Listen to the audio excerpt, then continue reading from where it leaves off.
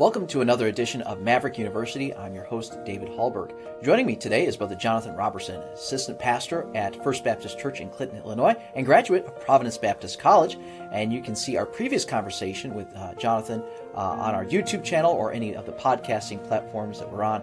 And so we're going to be having another conversation talking about overcoming your youth. So thanks so much for joining us again, Brother Jonathan. And obviously, you gave a little bit of your background in our first episode that we recorded, and so if people want to know about that, they can listen to that. But you, in short, you grew up in a church, went off to Bible college, and came back and started serving in that church. And a lot of times, that's a challenge for people because, number one, you are fresh out of Bible college. Sure. You're the young guy who doesn't know anything, right? Right. Or who might think he knows a whole lot, but the more you work the ministry, the more you find out you don't. And we have harsh reminders of that from time to time. Sir.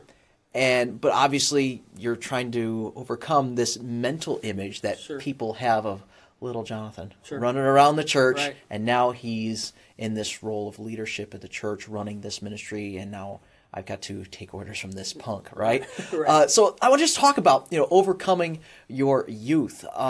So talk to us a little bit about how you first you became assistant pastor, and maybe some of the challenges that you first were met with as a young man there. So I graduated college in 2003 and got married shortly thereafter, and we came on staff the summer after we got married. And, going back home, I guess to be able to go back home and to be able to work at the church that you grew up in, with that, it does have some challenges. I had to get over people not calling me Pastor Jonathan or Brother Jonathan. I was Jonathan in their eyes just because they seen me grow up. We moved to Clinton whenever I was in 6th grade, and so a lot of those, ladies fed me at their table, and I grew up with their kids, and so I was Jonathan, and I had to get over that. And not that I didn't earn their respect to the point that they had to call me Pastor Jonathan, and some of them have though. And I think that's something that I got over. Let's talk a little bit about some of the challenges there with not only people accepting you for who you are, but I'm sure it's a challenge a little bit for you to kind of accept you for who you are. Mm-hmm.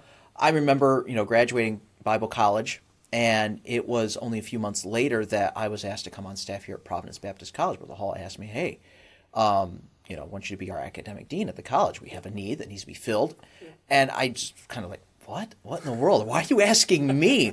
And I honestly did a Google search. I went through every, Bible college that I was familiar with, and I went on their page of their staff, and I looked at the picture of every man who was serving as the academic dean of that institution. And in every case, it was like, I don't have enough gray hairs to fill this role. Yeah. I just don't have it. So obviously, there has to come a point in time where you accept you for who you are. Can you talk a little bit about that? Yeah, you have gained a few of those gray hairs. Yeah, I have. And some students remind me of that from time to time. No, to think about, man, that God would use me in the ministry in any aspect. But I guess I'm just tickled to be involved in His work.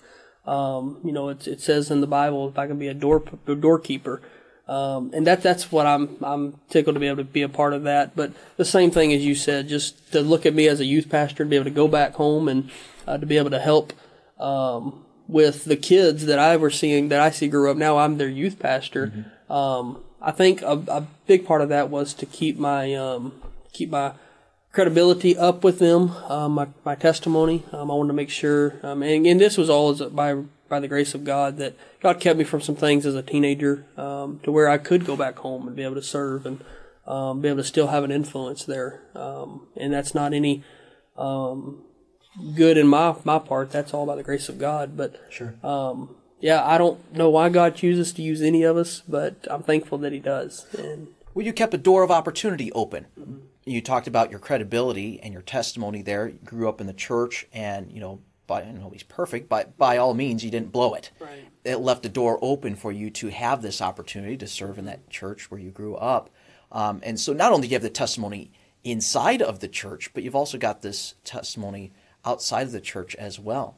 right? Yes, Clinton is a small town, Sure. 7,500 people, and so everybody knows everybody. It doesn't take long for word to spread in town of something good or bad, and if you get pulled over, it's going to be in the paper, And so you have to stay on top of your personal life with that. Make sure you pay your bills and have a good testimony outside of the town, because you're going to be knocking on somebody's door, and we believe in confrontational soul winning, and so you'll be knocking on somebody's door, and if they have seen you in the paper, you have something else to talk about besides the gospel, Yeah. and so you've got to keep good testimony. Well, I was thinking of this biblical illustration here. You talked about the word credibility a little bit ago, and your testimony is your credibility. It's what gives you any authority within the church. Your testimony is your credibility outside of the church. You try to win somebody to Jesus Christ, and you don't have those credentials, your testimony, then you have nothing to really share or offer those people. And I'm reminded of the phrase that the Apostle Paul said. He was defending his apostleship. He says, you are my credibility. I led you to Christ. I started your church. And, if you're denying my apostleship, then look around you, because it was his testimony that gave him his credibility. Let's talk, we're still talking about overcoming your youth. Let's talk about education. Obviously, education is not over when you're out of Bible college. You enter the ministry, and what are some things that you've learned, how to do to keep yourself sharp and, overcome, your youth and become more mature? I try to read constantly. I'm not the best reader by any means, but I try to read things that'll help me, practical things. I try to have a good mixture. I try just to read one book a month, and outside of my daily Bible reading, but read one book a month, and some spiritual helps and some practical helps, in different areas of ministry and life.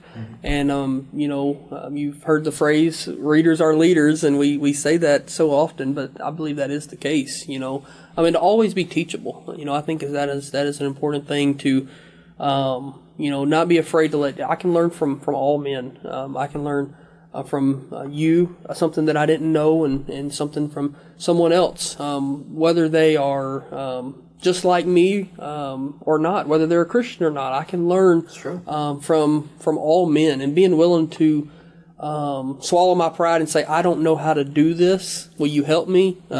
We as men have a hard time with that sometimes. You're right. Especially now, we can look it up on the internet. But just asking somebody for help, I think a lot of times will help you overcome your youth, because they see that you're teachable, Yeah.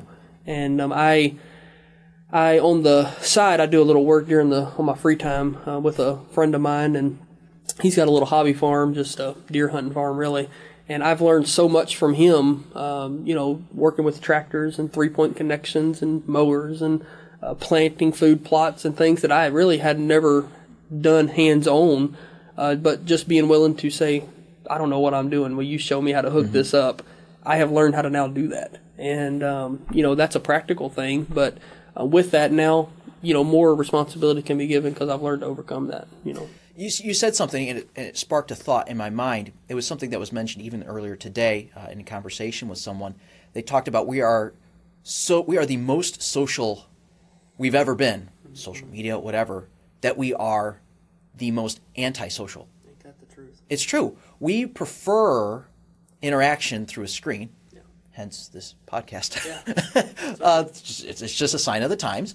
But you talked about you can learn things through the internet. Yeah. What's better than learning something through the internet? Learning it from a person. Sure.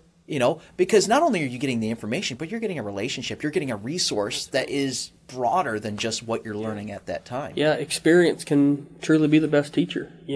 Somebody taking time to show you, and I want to be willing to learn it now. If you got to keep showing me, there might be a problem. But please be willing to show me something once, and let me learn it, and then I can take that and show someone else. Sure. And so let's continue on talking about how people, can view you in your youth, in your ministry. And it's not just about your character, like we talked about, being teachable and reading and becoming knowledgeable.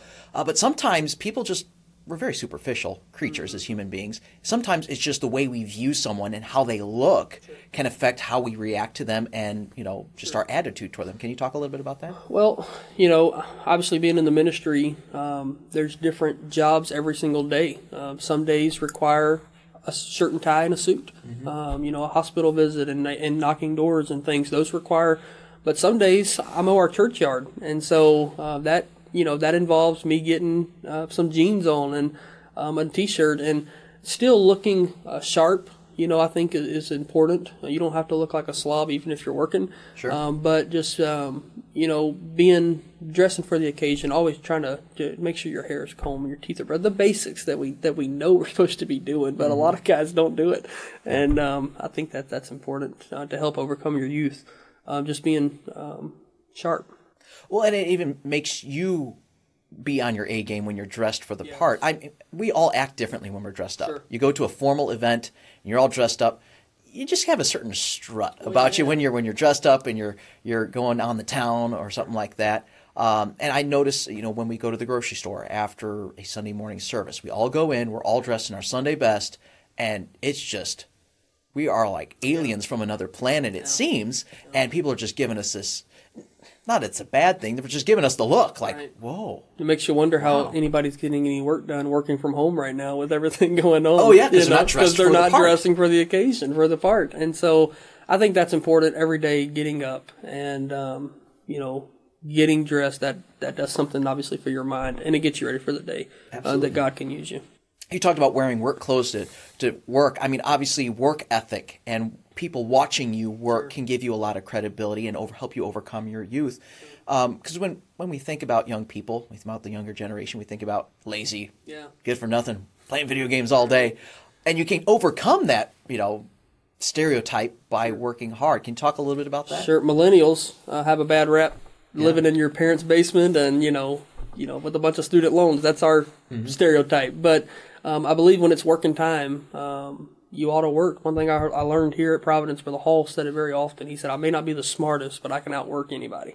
And that is something that has stuck with me. I'm not the smartest, but I can work. I can work a lot right alongside with you. And I'll do my best to keep up with you.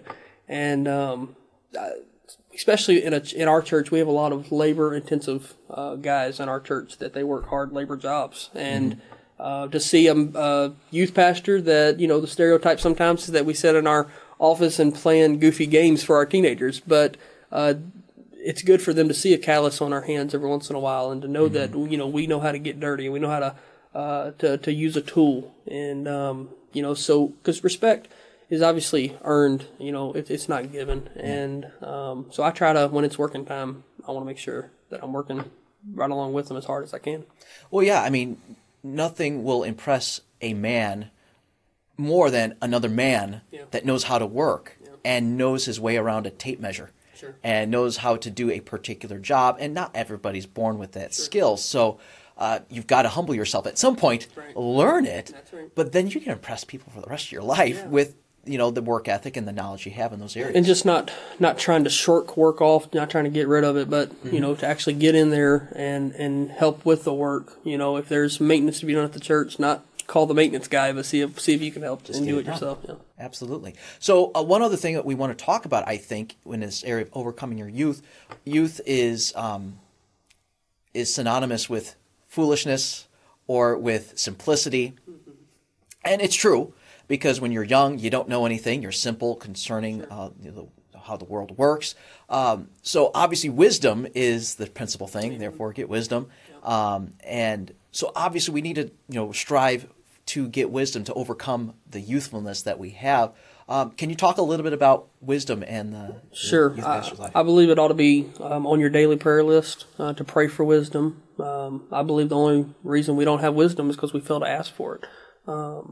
God says He'll give it to all men liberally, and He upbraideth it not. And so pray for wisdom. And although you are young, doesn't mean you can't be great at influence. I'm still a young man. Don't consider myself old. Don't have as many gray hairs yet. But I can still be a great influence to those teenagers that God lets me influence. I can be an influence to their mom and dad. And so although I'm young, I still try to be great in influence. And I think one way I can be that is by praying for wisdom, God's wisdom, that only He can give. It's basically being satisfied with where you are and understanding that I can influence the people that are my peers, horizontal from me, but I can influence those that are younger than me. I can influence those that are older than me. And it's possible when God gives you that wisdom. Right. Just because I'm a young man doesn't mean I have to act like I'm an old man, and I don't have to act like I'm a teenager again. I can act just where God's gate, right where God's put me as a young man, embracing my age. Awesome. I think that's a great place to leave off this conversation.